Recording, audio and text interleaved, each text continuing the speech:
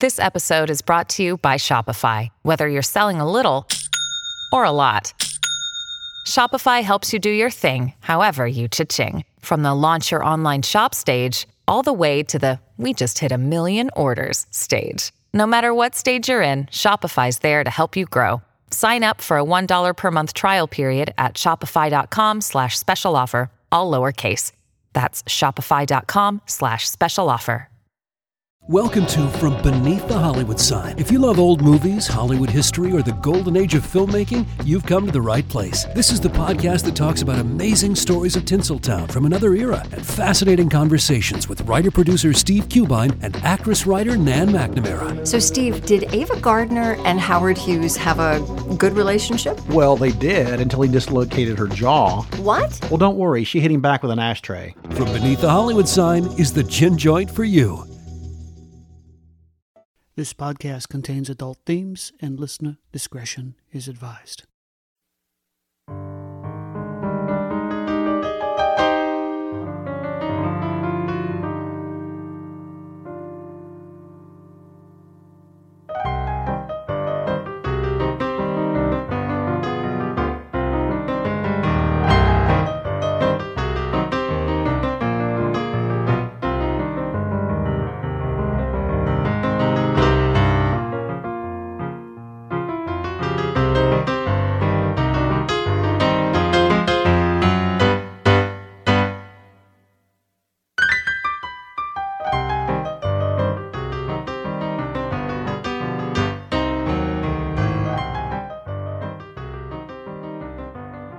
Welcome to another episode of the Most Notorious Podcast. My name is Eric Rivenes, and pleased as punch to have you here with me.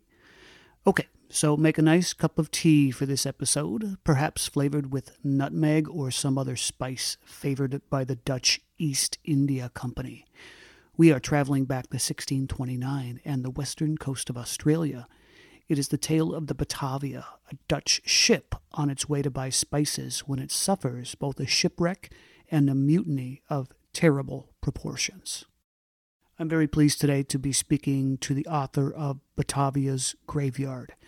It is a thrilling, jaw-dropping, absolutely horrific story, brilliantly brought to life by my guest, Mike Dash. Thank you so much for agreeing to talk with me. Pleasure. So this book fires on so many cylinders. It is a story about the vilest of villains, incredible heroes, and a plot line that exceeds anything to ever come out of Hollywood. And one of the most interesting characters in your book is not even human. It is the Batavia, a marvel of naval engineering, incredibly advanced in the 1620s, but at the same time, for modern readers, a virtual hellhole on the high seas. Tell us about this incredible ship and the Dutch East India Company that commissioned it. Yes, I mean, the Dutch East India Company, the VOC, that's the Dutch abbreviation of its name, was founded in 1602 at the very beginning of the Dutch age of exploration, and its purpose was to make as much profit as possible in the East Indies spice trade. That was the luxury trade of the day. The reason being that in the age before refrigeration, essentially when it was very difficult to prevent meat from getting tainted and starting to rot, spices were actually pretty much imperative just to have a palatable meal. And bringing over not just the traditional pepper, which was sort of the biggest, most available spice, but the real luxury ones that cost the most money, which were things like nutmeg and cinnamon, which could only be found in very small areas of the East Indies, what's now Indonesia. Was what the East India Company was all about. And in order to do that, they had to build a whole fleet of merchant ships, which at the same time had to be capable of defending themselves against sort of local piracy and so on. So the Batavia was a sort of modern, in modern terms, it was sort of a multi-purpose ship. It was designed to hold as much cargo as possible. It had a gun deck and a fairly serious battery of armament. And that meant that it had a kind of, the sort of crew that was sort of more or less bound to cause trouble sooner or later, because at one side it had a whole group of merchants, and the merchants were, bizarrely enough, and I think this is fairly unique to the East India Company actually, they were the people actually in charge of the voyage. So the skipper of the ship was not in fact the most senior person on board, but the upper merchant, the senior VOC representative on board was the most senior person in charge, and he could tell the skipper what to do within sort of fairly broad parameters. So there's one potential source of conflict right there, and then you have a mixed crew of soldiers, sailors who never get on very well, and again, rather uniquely to the East India Company, in order to make it possible to even recruit people in the first place and send them to a place where infectious disease would wipe out well over half of the people who go out to the East Indies are just never going to come back. They also had a fairly large complement of women. So in the Batavia's case, there were something like 25 women on board, which again is really, really unusual. And 25 women and 300 men is also a bit of an incendiary kind of a mix. And these people are all stuffed into a ship which, as you say, I mean, by contemporary standards, it was a modern of technology, but by our standards, it was, tiny, cramped, uncomfortable, all the things, again, that would make life, pretty hideous. The ship itself had, as I mentioned, about 340 people on board when she sailed. That's about 160 foot long. Only a few of the officers had private cabins. Everyone else was sleeping in communal sleeping areas. This is before the invention of the hammock, or just after the invention of the hammock. But almost everybody's sleeping on slightly hard, uncomfortable sleeping pads on a rocking, rolling ship. The only hot food comes from a tiny galley.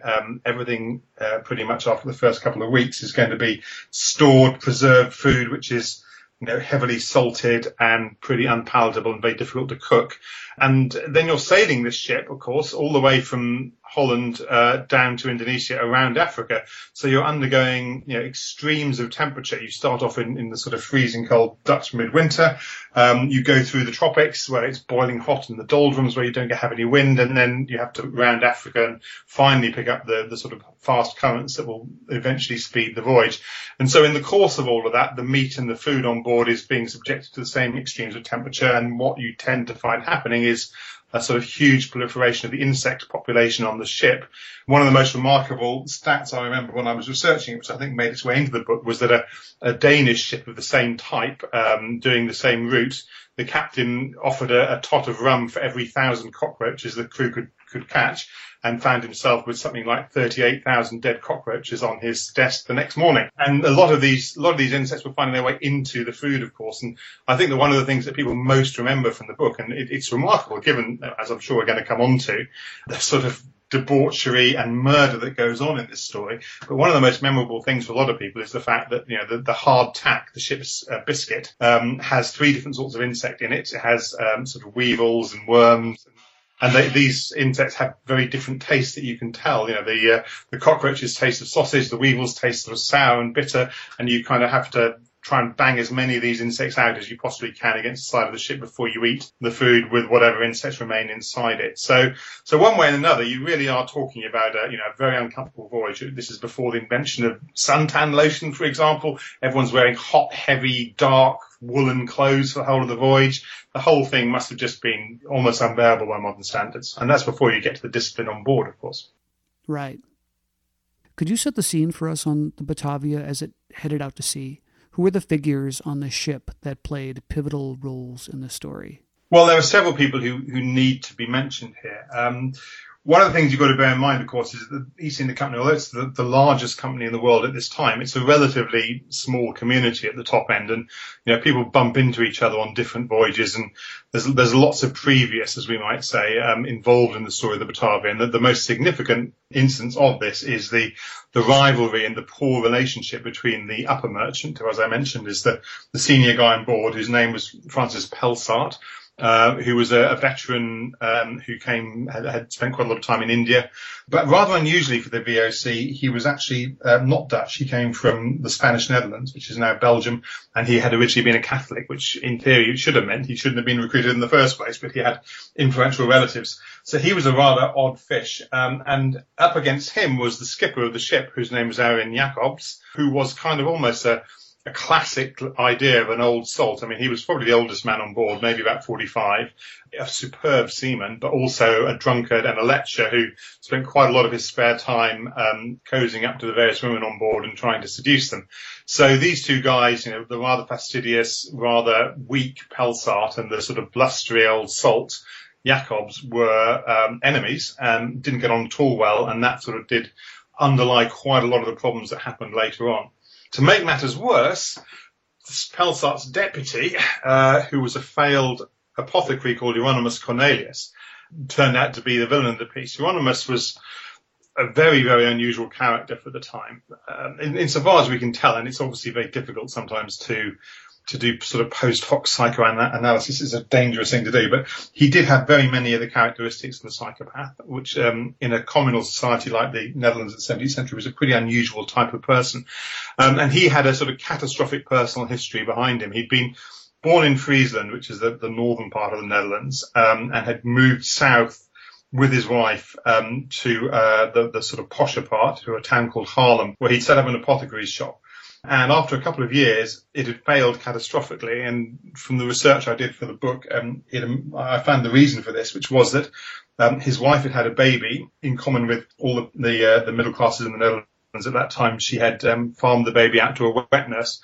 And after a few months, the baby was handed back to her badly infected with syphilis, of which it died at the age of sort of 8 or 10 months. So the word of this got out. And of course, a large proportion of the customers of the apothecary shop assumed that either Hieronymus or his wife must have been unfaithful to each other or to require the syphilis, which caused their clientele to basically abandon them, and their business went bankrupt. Hieronymus's version of events was that the child probably acquired the syphilis from the wet nurse, and from a medical point of view, that is in fact possible. But there was a huge disgrace, therefore, in his background, and he was forced essentially to join this rather suicidal voice East in order to try to recover his fortunes. And his main driver was, in fact, to become as wealthy as possible, as quickly as possible. I don't think he particularly felt he had very much to go back to in the Netherlands either, having had a falling out with his wife over the business of where the syphilis had come from, having lost his business, having been disgraced within his own community. He was a pretty desperate man. So those are the three main male characters that one needs to know about at the beginning of the story anyway. But there is one fourth person I should mention.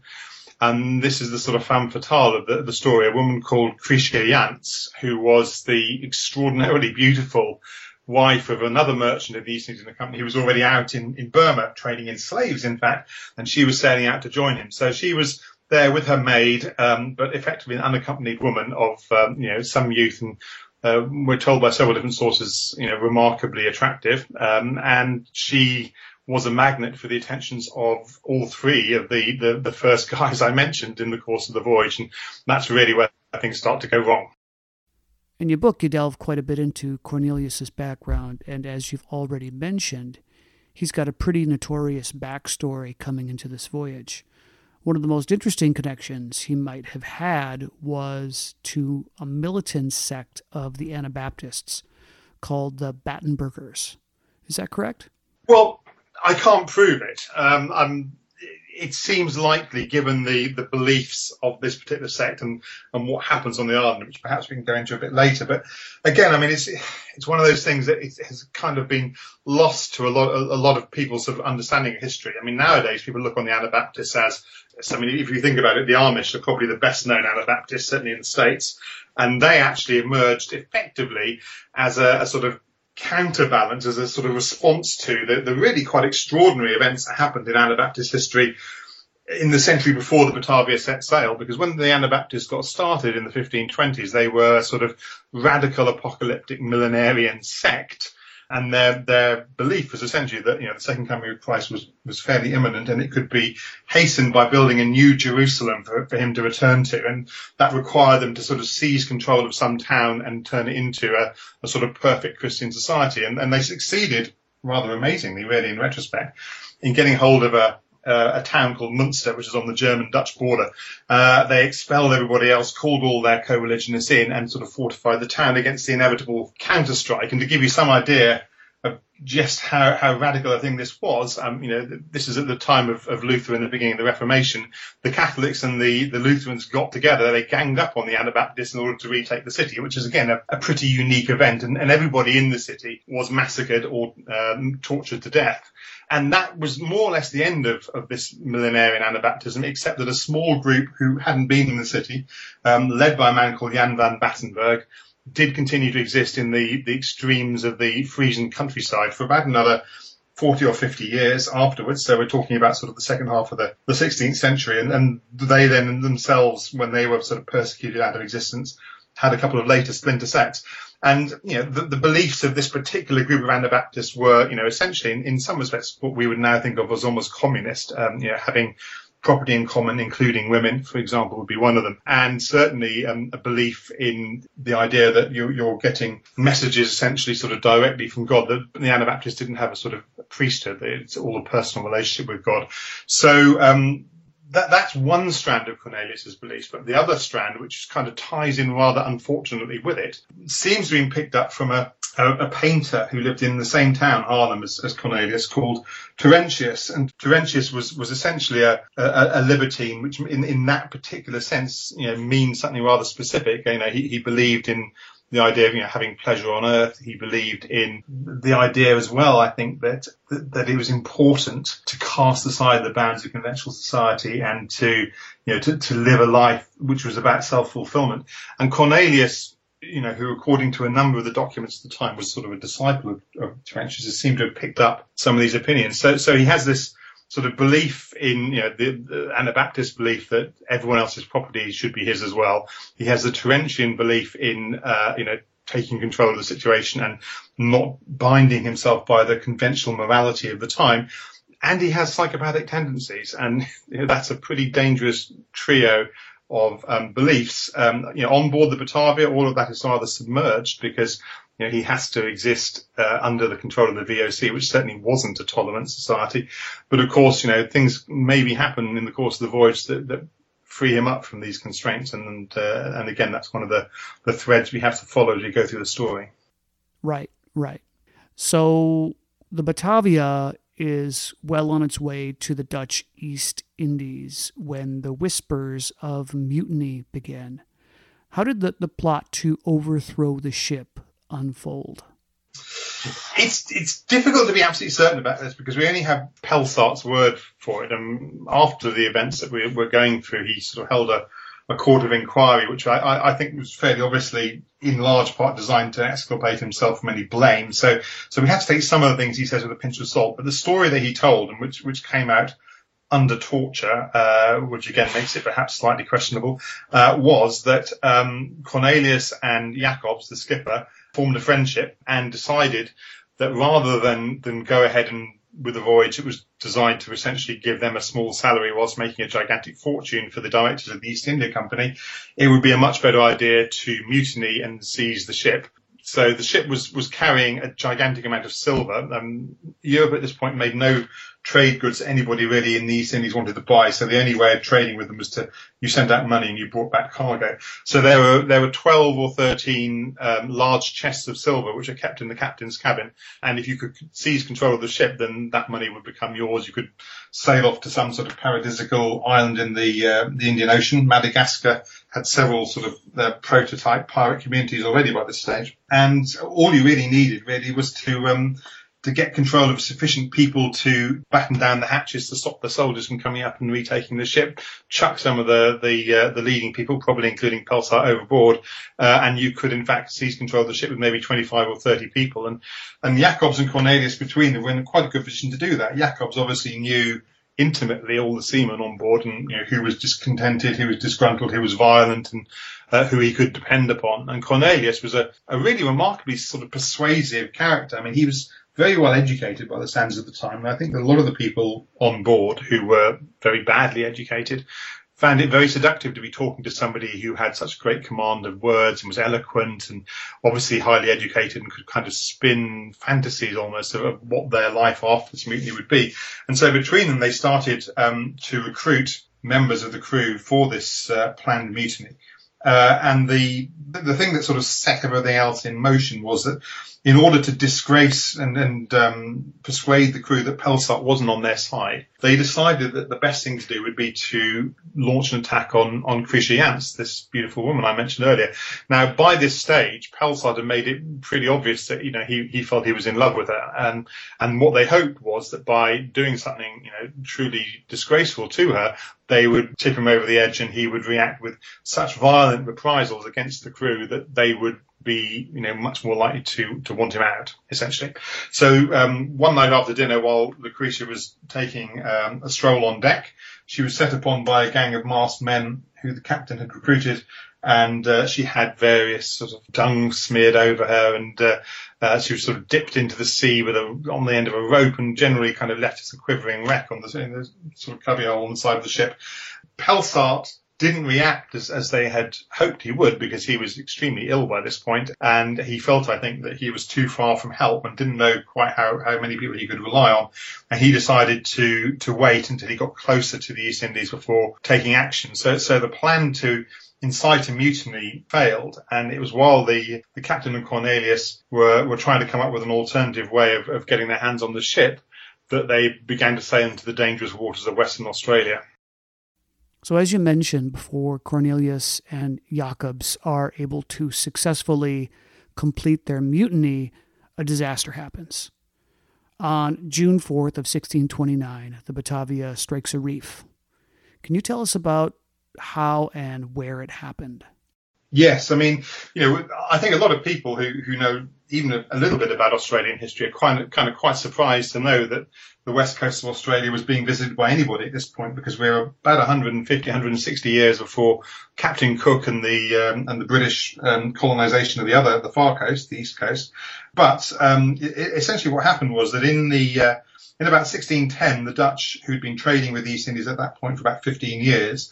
And had been doing it in a very inefficient way by rounding the coast of Africa and then sailing up to Madagascar and across to Malaysia and then around. And I mean, against the currents and the prevailing winds, it used to take about 18 months to go from Amsterdam to what's now Jakarta, what was then the town of Batavia. But a ship that got blown further south discovered that there's a very strong current that runs across the Roaring Forties about 800, 900 miles south of South Africa, which actually cuts something like 8 or 9 months off the voyage. So the ship started sailing south into this current, and the idea was you'd sail east until you reach the right point, then turn north, and you'd sort of intersect with the Sunda Strait, which separates Java from Sumatra, and that was where you wanted to be. Now, the problem at this point was that required you to know what your longitude was, and there was in the 17th century no adequate way of accurately measuring longitude. It wasn't for another 100 and something years that accurate enough clocks to allow that particular measurement were invented. So you were really working on sort of ready reckoning, and if the winds were a little bit stronger than you reckoned, or the current was a little bit fiercer than you reckoned, you would essentially sail too far to the east. You would end up sort of hitting the coast of Australia or some of the shoals that were off the coast of Australia. And what happened to Batavia was that it ran aground in a set of coral islands called Houtman's Abrolhos, which is about 2 days sail north of Perth, which of course didn't exist at that time, and about 60 miles off the coast of Australia. And these islands are very low lying, and it's very hard to see them at the best of times. And the Batavia was unfortunate enough to come across them in the middle of the night, and she struck one of the reefs before anything could be done, and impaled herself on it so firmly that they couldn't get her off. So the next morning, when it became obvious that the ship was completely stranded, they had to organise an evacuation. And again, I mean, we have to remember that in the 17th century, there's no such thing as lifeboats for everybody. This is well before the Titanic, and there were only 2 small boats on board. So it took them pretty much the whole day to evacuate the people onto these little lumps of coral. And, we're talking about not a sort of classic desert island with, palm trees, coconuts, white beaches and sort of, babbling brooks. We're talking about a desert, essentially. I mean, it's literally just dark lumps of bones of coral, no shelter, no fresh water at all. The only food that's available is, a few sea lions and birds if you can catch them, and what you can take off the ship. And, it wasn't very long before the Batavia broke her back and disintegrated. So they weren't able to bring ashore nearly enough supplies. Almost everybody survived the disaster. Only about 40 or 50 people drowned in the course of this rather chaotic evacuation.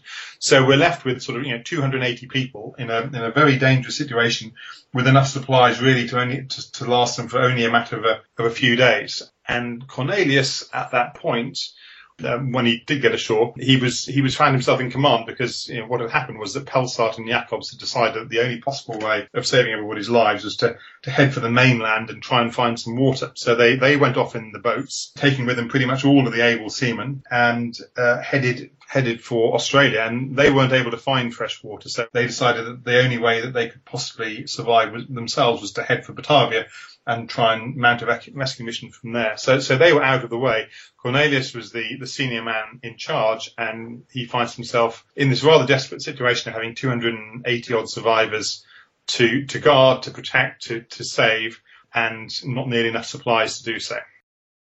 So Cornelius, as you say, has found himself the commanding officer in charge of the survivors.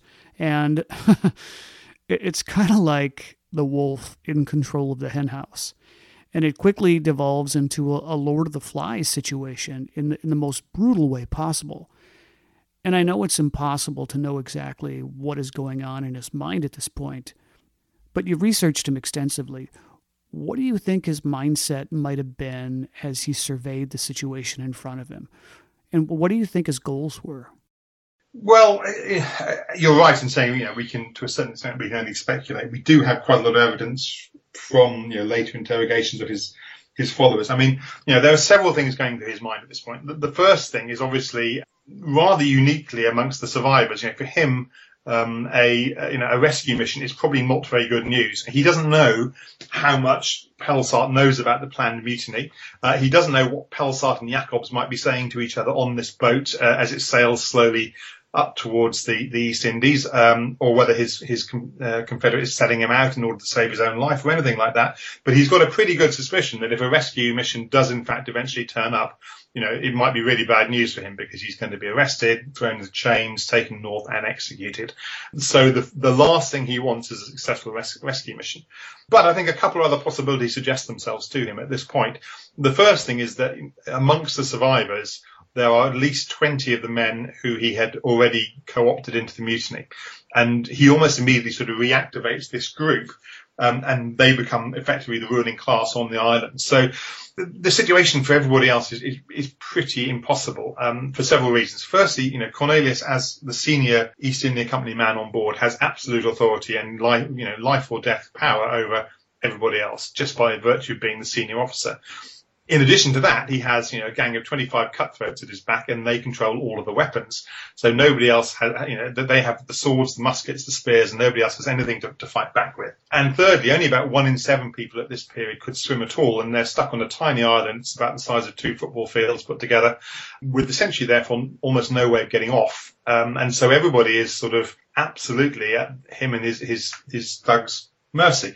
And I think that he thinks that there are, 2 possible things that might happen. If a rescue ship arrives, his plan is that they'll rush it, they'll seize control of the rescue ship, throw all the officers of that ship overboard, and turn pirate as they had originally planned to do.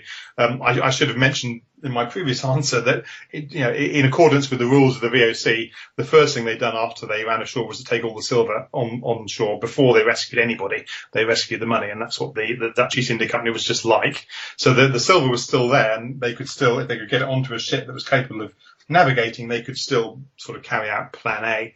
If plan B had to be put into place, plan B was essentially for Cornelius and his guys to survive as long as possible. And in order to survive as long as possible, they had to start thinning out the ranks of the survivors because they soon ran through the sea lions. There weren't enough birds, there was not enough food, and certainly not enough water. And so the plan was essentially to split the group up, get rid of the most dangerous people by shipping them over, using sort of driftwood canoes and rafts that they made, ship them off to other islands where they could be isolated, and then start whittling down the numbers of people who were left to the point where there'd be enough food and everyone could at least live reasonably comfortably with their captive women in this in this sort of group of islands. And Cornelius shows really how cunning and intelligent he is, because the men he sends off are the soldiers and the hired mercenaries who would prove to be a physical threat to him. And he does this, of course, so he can carry out his dastardly plans without opposition. Absolutely. I mean, he's not unintelligent, as many of the great villains of history, of course, haven't been. And even though these soldiers have been disarmed, Cornelius, as one of his first orders, sort of says everyone should put their weapons into a central store, which, as I say, he and his men effectively then have complete control over. But just by virtue of their military training, these other guys, and the fact that they're young, fit, healthy guys, they are a potential threat to him. So yes, the very first thing almost he does is to ship off almost the whole of the group of soldiers under the command of a guy called Weber Hayes, who was just an ordinary private soldier, but he obviously had some fairly extraordinary qualities because he was sort of elected as the leader of this group of soldiers when all of their officers went off with Pelsard in the boat. So Weber Hayes was told to take his 40 men off to another island, where Cornelius was pretty sure they were going to basically just they were going to be left to die of thirst. I mean, the promise, of course, was, you go over there, have a look around. If you find some supplies, sort of set a fire and we'll come and get you.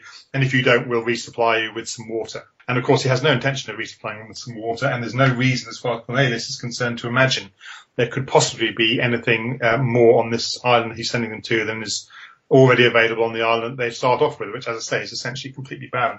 And this is one of the, I guess this is one of the things that encourages one to think of Cornelius as being a sort of psychopathic character, because one of the characteristics of psychopaths is sort of grandiose schemes and terrible planning. And he had failed dismally to properly explore the island he was planning to exile Hayes and his men to. And it turned out to be actually by far the most fertile of all the islands in the archipelago. It had a number of underground cisterns where a fair amount of rainwater had collected. And there was a fair bit of local wildlife. There was a small species of wallaby, there were snakes, there were lots of birds, fishing holes. And in fact, Hayes and his men found themselves in a position, bizarrely, and this is the great tragedy in the sense of the whole Batavia story, was that they soon realised that if the whole of the survivors were assembled on this much larger island, it's about 4 miles by a mile, they could have all survived quite handily there for indefinitely, essentially, by husbanding their resources. But when they lit the signal fires to say that there was, where they found all this food and water, Cornelius responded by, not going to rescue them. So what you end up with is a situation where there's a sort of standoff in the islands, and eventually Hayes and his men realise what's going on the other island, because when the massacres begin, one or two survivors who are able to get hold of a lump of wood and sort of make their way over, supported by it, to this other island, let them know what's going on, and so you end up with a situation where there's two armed camps. But before that happens, of course, you have the beginnings of a Lord of the Flies type situation, as you mentioned, on Batavia's graveyard. That's the island that the survivors had put themselves, became known. Back after a word from our sponsors.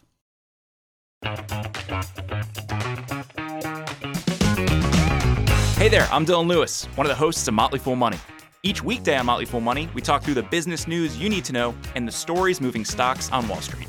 On weekends, we dive into the industries shaping tomorrow and host the experts, authors, and executives that understand them.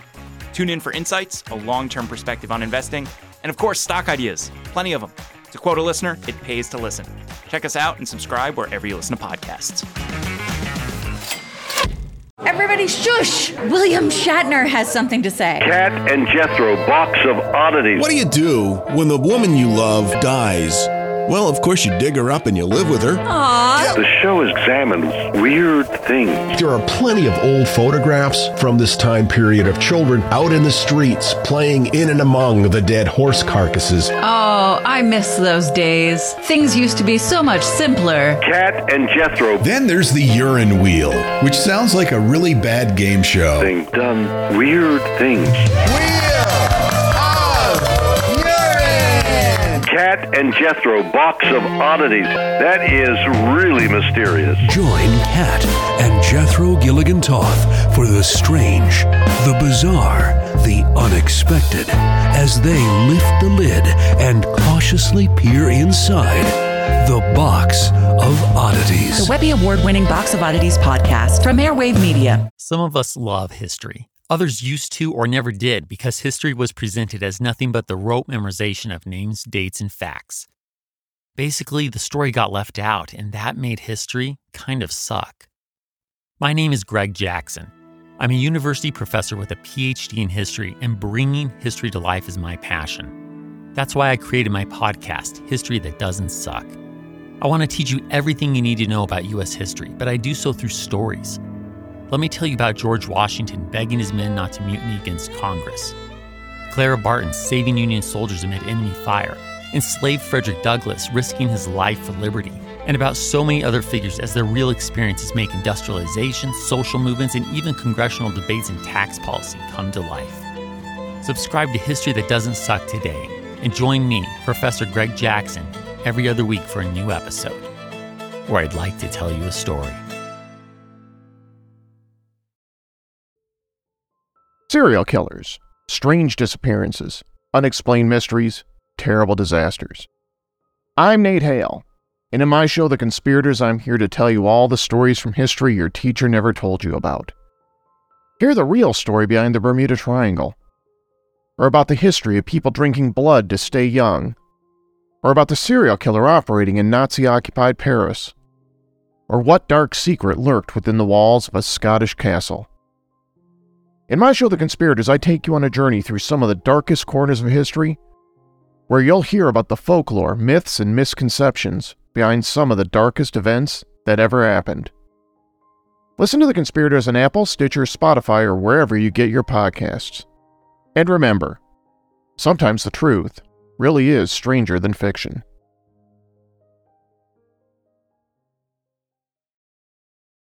And we have returned to the interview. So the killings began almost secretly, and Cornelius is pretty covert in how he begins to eliminate people. But eventually his group becomes bolder, and a kind of bloodlust sets in, really putting the remaining survivors in a constant fear for their lives. Could you explain how this transition occurred?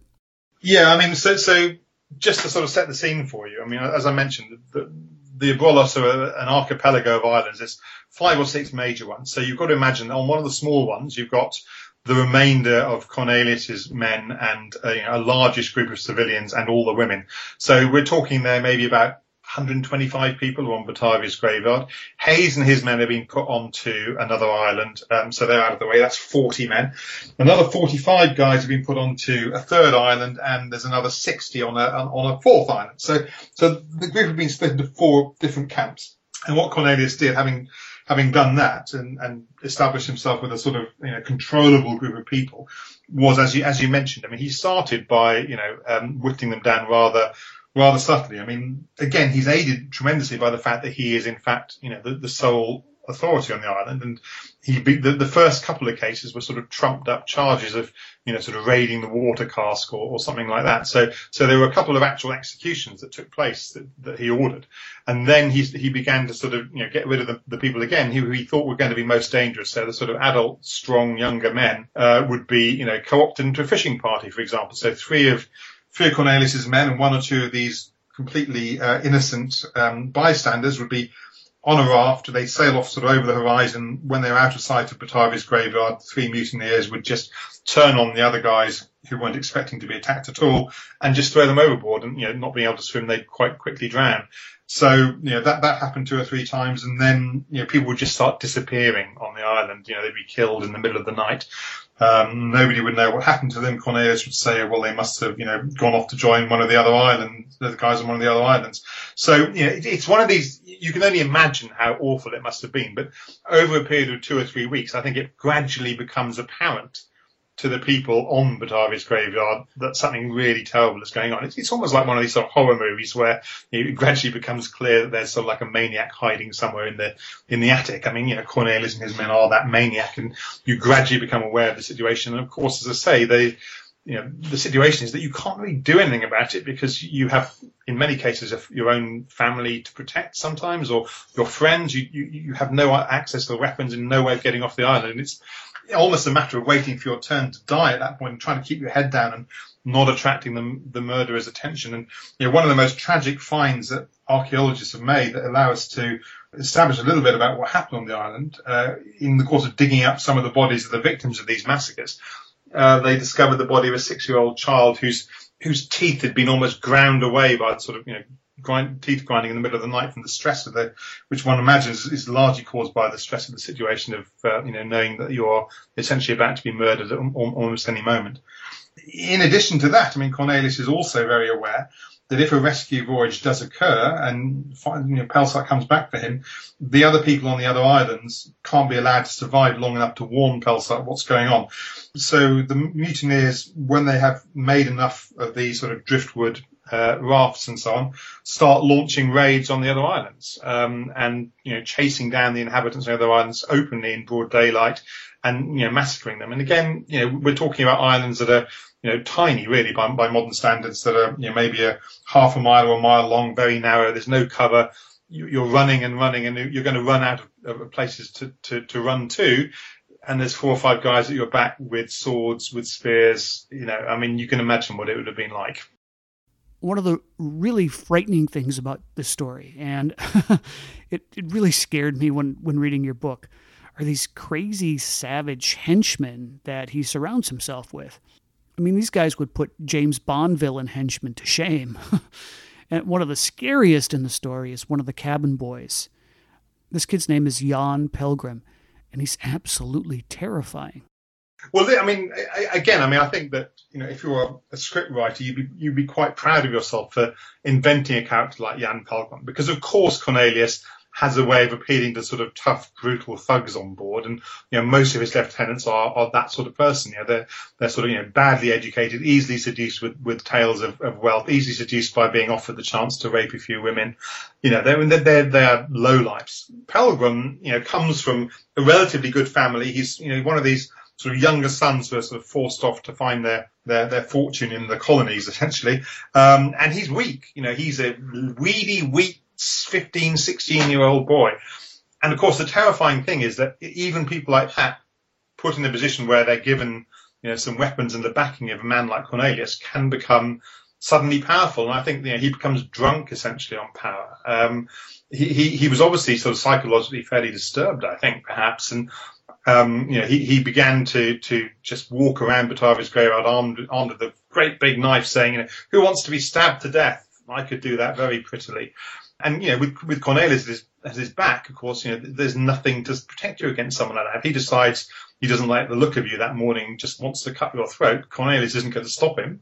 And so, yes, Pelgrim becomes sort of one of the chief killers on the island, even though physically, he's not really capable of overwhelming, even an ordinary sized man or possibly some of the women on board. But with Cornelius's backing, he's able to do this. And there's some truly horrible moments where, guys who Cornelius wants to get rid of are sort of pinioned by some of the other thugs on board, and Pelgrim is allowed to kind of have his way with them while they're completely incapacitated. And as you say, it really is a horrible, terrifying situation to even imagine, much less to actually, of course, be in.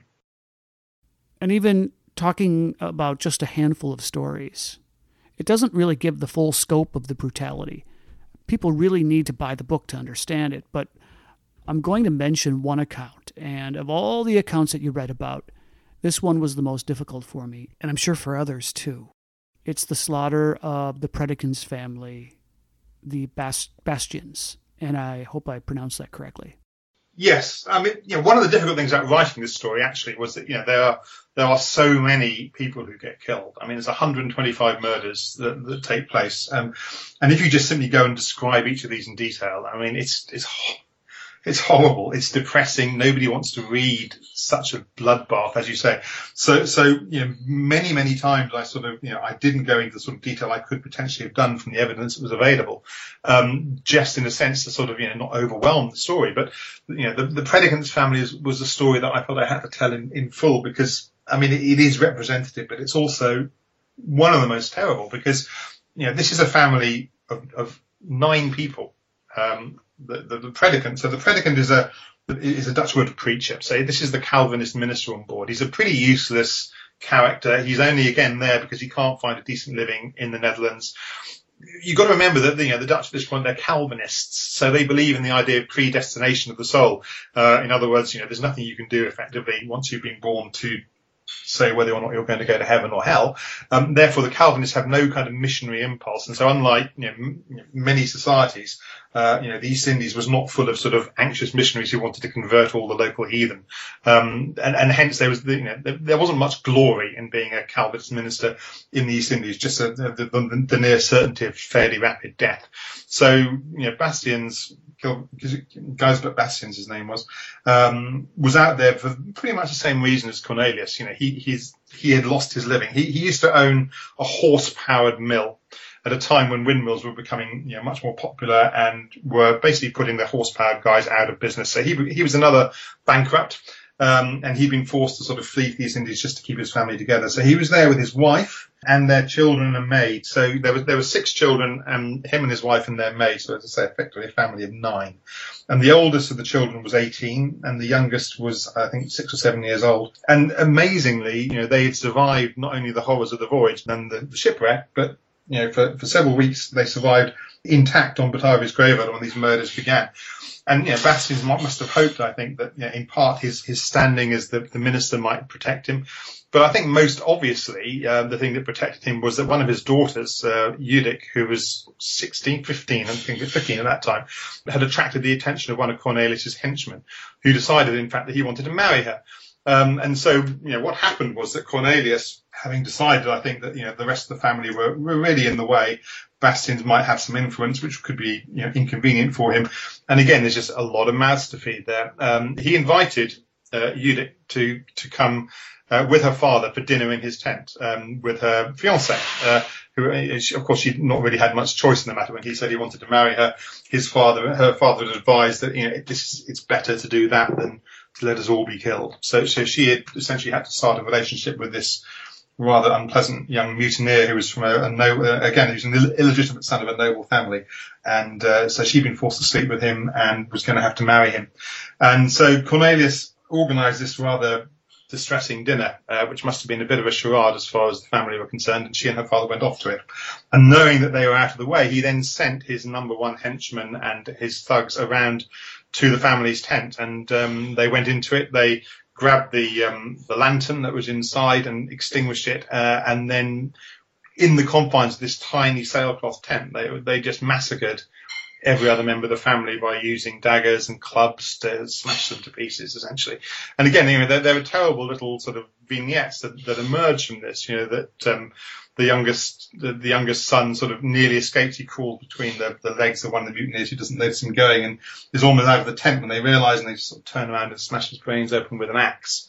So the rest of the family were all killed, thrown into a pit, and when Judith got back from dinner, her family were all dead. And there was very, very much nothing that she or her father could do about that. Couldn't even, to complain would have been to just lose your own life. You talked earlier about Lucretia Jans, the beautiful woman on the way to meet her husband, coveted by the officers on the Batavia, and her subsequent humiliation on the deck of the ship, meant to rouse the anger of Pelsart. So she's on the island too, but she doesn't suffer the same fate as most of the other women. Yes, well, absolutely. And they got into trouble later on, actually. I mean, so Cretia, as she was known, that's the sort of diminutive of Lucretia. Cretia was absolutely earmarked for Cornelius' sort of personal use. And I mean, again, this sort of tells you something about him. I mean, he didn't just sort of seize her and rape her. He went through this incredible sort of perverted almost attempt to seduce her with the sort of, inviting her to his tent, breaking open the best wine that they salvaged from the ship, trying to persuade her that he was a great guy and that, she should transfer her loyalties to him. Of course, she's a married woman at this point, and she's perfectly aware of what he is. And again, one can only imagine the sort of horrible moral accommodations that she's forced to make with herself. She actually resisted him for quite some time, 10 or 12 days, and eventually Cornelius' lieutenant, a man called David Zebank, he was. This is the guy who massacred the Predicant's family. Eventually, he lost his temper and said to Cornelius, you're wasting your time with this woman. I'll make her do what you want. And he went to Cretia and essentially said, either tonight you sleep with the commandant or I'm going to cut your throat. So she gave in at that point and began a relationship with Cornelius. And, of course, he was trying to make her the lady of the island, the whole of the idea that she was getting the best clothing available, the finest wines. And I don't think that she can possibly have enjoyed that situation. I don't think she had any choice but to give in to it. But, of course, when she eventually got to Batavia, having survived, a lot of the other women who had been, herded into another tent and essentially were just held as flesh to be peddled out to the mutineers who could just go in there and take one for the evening. They were very jealous of her sort of superior situation. She was only being raped by one man, and they denounced her as a confederate, in fact, of Cornelius. And there was a court case in Batavia where she was accused of being one of the mutineers, which she wasn't. But she was in a hideously appalling moral and physical bind, I think, at that point, essentially. So let's go back to Webber Hayes. and the soldiers that Cornelius had hoped would just shrivel up and die. but they don't. As you mentioned, they find food and water and also start hearing rumors about what's going on back on Batavia's graveyard. So they begin to build a defense. Could you walk us through the conflict that begins to escalate between these two camps? Absolutely. It's a relief to encounter a man like Weber Hayes in this story, because at this point, there are so few heroes. You've got a drunken skipper, a weak-willed merchant, and a bunch of psychopaths. And Hayes is the one person who acts properly and decently in this whole story, pretty much. I mean, to be fair, this isn't Hollywood. He can't mount a raid on the main island and rescue the women, which is undoubtedly what you'd be expected to do. If they ever make a film of this, they're going to have to change the story. But what he does do is he fortifies his island and protects the men he's got there and the people who join him slowly as this goes on from attack. And that is not an easy thing to do, because, as I said before, the mutineers have all the sophisticated weaponry, including 2 muskets, which they managed to save from the ship. And all that Hayes has got is what he can manufacture from, what washes up on shore and what's available on this coral island. And he does his best. I mean, the first thing that he did, in fact, was to construct 2 little tiny forts, which he made up with his men from sort of coral rocks. And these still exist, actually, on the island. I went to see them. And they are the oldest European constructions in Australia. So they have a sort of certain historical importance. So he puts one on the coast where he can, as a lookout, and then another one sort of right in the middle of the island. And there's a sort of beacon between them. So he keeps all of his men in the centre of the island where they can't easily be surprised. And there's a sort of watch kept on, anyone who's going to come and raid them, with the ability to send a message. So, I mean, he's clever. He's well organised. Defensively, his strategy is actually pretty good. And having made these forts, they start to construct whatever weapons they can. They gather driftwood. They take the nails out of the bits of wood and sort of turn them, they bind them onto the end of driftwood to make spears. They collect lumps of sort of fist-sized coal that they can throw at people. And they're fortunate in that the way in which this island works is there's kind of a little tiny mini cliff of about 6 or 7 feet high from where the beach is to where the mainland of the island is. And that's the obstacle you've got to overcome. So if they're going to be attacked, the defensive position isn't that bad, because they can see the people coming. They have to cross a sort of half a mile of sort of mud flats to get to the shore and then climb this little mini cliff. And all the time you can be pelting them with rocks and, kicking them and stabbing down at them with your makeshift spears. So it's not easy for Cornelius to deal with Hayes. But he has to do it. I mean, for 2 reasons. Firstly, as I said, he's got to get rid of these people before the rescue ship arrives, or he's in severe peril. And secondly, of course, Hayes now, in fact, is in control of the complete water supply for the whole of the archipelago through Cornelius' own stupidity. So Cornelius' first plan, in fact, was to barter. He sent some of his Confederates to offer to sort of trade some of the clothing and the food that they had for water. And Hayes refused to have anything to do with that, and in fact seized several of the mutineers, and Cornelius himself was in fact captured in the course of this. So this changes the balance of the situation in the islands almost immediately. Hayes puts to death 3 of Cornelius's main lieutenants because they're just too dangerous to keep around, and he hurls Cornelius into this pit in the middle of the island, where he's kept under constant guard and forced effectively to just become a servant of the loyalists. They throw down birds on him, and he has to pluck the birds and before they can be cooked for the loyalist dinner. He's allowed to keep sort of 1 in every 20 birds or something like that is the deal that they have with him. So Cornelius is out of the picture. Now, this, of course, is good news and bad news for the good guys, because it's very much like, the position in World War II where the Allies are sort of thinking to themselves, is it a good idea to take out Hitler, or would it just mean that the Nazis get someone more competent in command? And this is what happens. In Cornelius's place, the surviving mutineers elect one of the soldiers, a guy called Wouter Laus, who is in fact a lot more competent than Cornelius when it comes to strategy. And he launches several attempts to overwhelm the mutineers by force, using the gunpowder that they have. And there were a couple of attempted attacks which Hayes fends off. And after a while, so we're talking now about maybe 2 months after the shipwreck, there's a final assault on Hayes's position. Everyone else has been wiped out by this point. The other 2 islands have been wiped out. So it's Cornelius's men against Hayes's men. Cornelius's men take everybody with them. The whole community, including the women, are all put on board these ships, and they sail off for the final climactic battle. And in what has to be one of the greatest moments of good timing in world history, Pelsart shows up just in the nick of time. I would never have dared to invent that. I mean, if I was writing a novel, you'd think this is just way, way too convenient. But yeah, I mean, Pelsart, this in itself is an incredible story. I mean, it's forgotten in the more incredible story. But, Pelsart and Jacobs make it to Batavia. That's an 1,800-mile voyage in an overcrowded boat with 40 people on board, including a sort of babe in arms, and maybe about a foot or 2 foot of freeboard across the Timor Sea and then around Java to Batavia. It's unprecedented until Captain Bligh's voyage after the Bounty mutiny about 160 years later. It was, in fact, the longest sort of small boat open voyage that we know about. And they made it without losing a single person.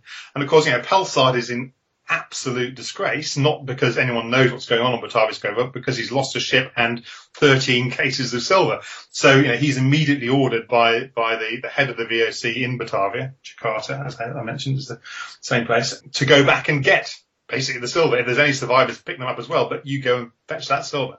So he's given a small ship and sent back south. And he spends quite a long time looking for the islands. Again, they didn't know the longitude, only the latitude, and they hadn't got that very closely. So he spent almost a month, in fact, sailing fruitlessly to and fro off the coast of Australia. And then finally one day sort of stumbled across the islands and saw smoke and realized that some people must still be alive. So he must have been pretty happy at that point.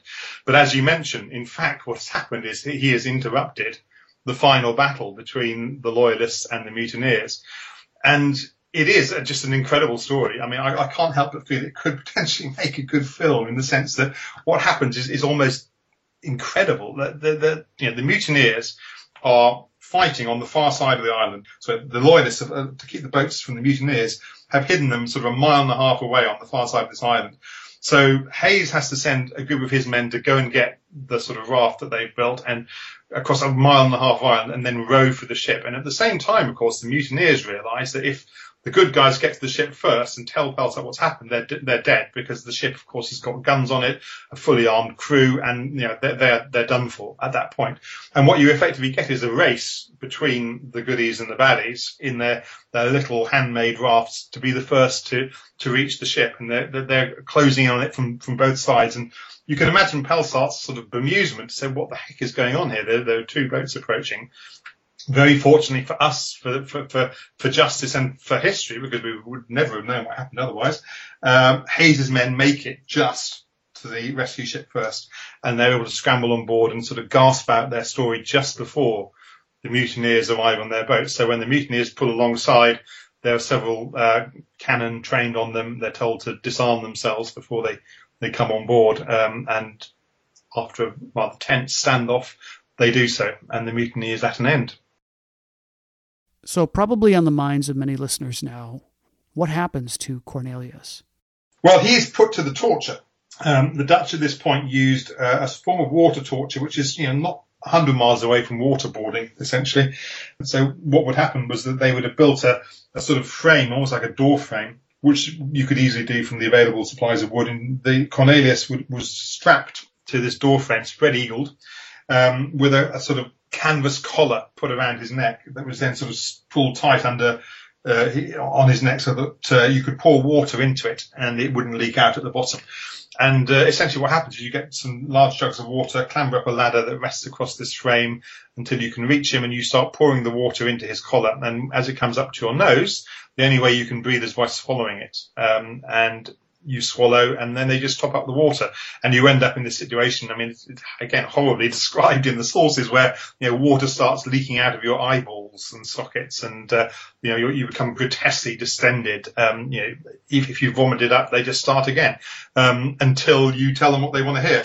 And of course, from the point of view of the story, the trouble is that Pelsart is very anxious to get a tale that where he is not guilty and Cornelius is completely guilty. So it's as a historian, you have to wonder about any evidence that comes up from torture. And unfortunately, the way that the Dutch legal system worked at that time was that it was only evidence that was given under torture and then confirmed sort of freely the next day was the only sort of evidence acceptable. So, of course, what happened was that for the first few days, Cornelius would confess and then recover, and the next day he'd deny all the story that had come out under torture, and they'd just torture him again. And eventually he realised that, you know, they were going to keep doing this, and there was no point in just denying it. So one of these confessions stood, but they didn't sort of, as we would do now, sort of hear a load of evidence from the survivors, which would have been much, much more useful. And the only real sort of corroborating evidence we have, therefore, there are two letters, essentially. There's one that Bastians, the predicant, wrote after they got back to Batavia to some relatives at home, and an account that was written by one of Hayes's men. And those two do corroborate the story that came out under torture pretty much exactly. So I felt, you know, from a historical point of view, it seems that it's reasonable to assume that the broad brush of what Cornelius said, you know, and hence the story that I've just told you, is the truth, more or less. But Cornelius was tortured to give this, and I think that, you know, again, it says something about Cornelius and about Pelsart too, that Pelsart did not feel safe in taking Cornelius back to face justice in Batavia. Again, you're talking about another month on board a ship and a guy with a silver tongue, and, you know, the ability to persuade all sorts of people to do, you know, really quite incredible things. And I don't think Pelsart thought it was a good idea to let Cornelius have another month on another ship to potentially foment another mutiny. So he decided to deal with Cornelius and several of his henchmen on the islands. They were hanged.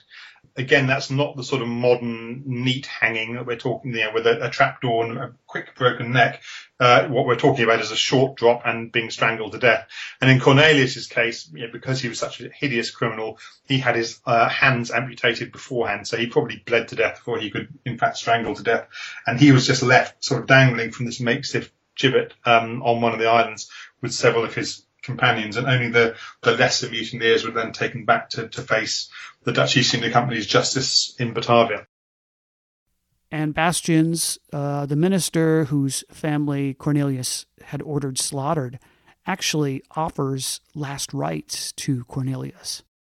Well, yes, I mean, it's his job to do so, I suppose. I mean, I think that, you know, again, I couldn't possibly have dared to write Cornelius' death scene if it wasn't what actually happened. But, you know, Cornelius was completely unrepentant. So even after his hands had been amputated with chisels, and he's sort of forced to sort of clamber up this ladder to be hanged, he's turning and screaming, "Revenge, revenge," to anyone who'll listen. And the case seems to be that the other mutineers insisted, as far as they could insist on anything at that point, that he went first, because, again, they seem to have feared that, you know, if they were hanged and Cornelius was left alive, he'd find some way of sort of talking his way out of trouble and might survive. And having got them into this situation where they were facing capital punishment, and, you know, if they had any religious belief at all, they must have believed that they were certainly going to be going down below for the hideous crimes that they were responsible for. You know, the one thing that they wanted at that point was to make sure that he was going with them. So we're running a little short on time right now. So anyone who wants to know what happens to Pelsart, Jacobs, Christians, Walter Laus, Webbe Hayes, and the creepy little cabin boy, Jan Pelgrim, should go out and buy your book. And for those who are interested in learning more about you and your book, where do you suggest they go? Well, obviously, the book's easily available. It's still in print. You can get it from Amazon or other fine booksellers. It's called Batavia's Graveyard by Mike Dash, so not too difficult to find. I have a blog at mike-history.com where I write other stories of this sort, interesting history with all the interesting bits left in, I call it. So, I mean, not book length, but sort of shorter stories, but, you know, equally eye-opening. I have to say that, you know, of all the stories I've ever written, the Batavia one is my favourite because, you know, when you're a writer, you're constantly told, when you're a historian, writer, you're told by your publishers, you know, we want this to be more like a novel. And as a historian, you're always saying, well, it doesn't work that way. History is much more lumpy. There are missing bits and we don't have evidence, and it's not like a, you know, it doesn't follow a novelistic structure usually. And the Batavia is the one story that does have a sort of beginning and a middle and an end, and a hero and a villain and you know, everything you would want to get in a novel. So it's my favourite. But there are other great stories on mike-history.com, which I'd love people to go and read. Mr. Mike Dash, thank you for taking the time to talk to me about the Batavia Mutiny and Massacre. It's been a really interesting chat, and I'm glad to have had the chance to tell you a bit about the story. I'm Eric Rivenes, and this has been the Most Notorious Podcast, broadcasting to every dark and cobwebbed corner of the world. Find me on Facebook and at mostnotorious.com. And if you haven't done so already, please leave a rating for me on iTunes. I appreciate everyone. My parting advice, learn how to swim, because you never know when you'll be shipwrecked with a mad Dutch Anabaptist apothecary on a coal pile of an island off the Australian coast. Have a good day.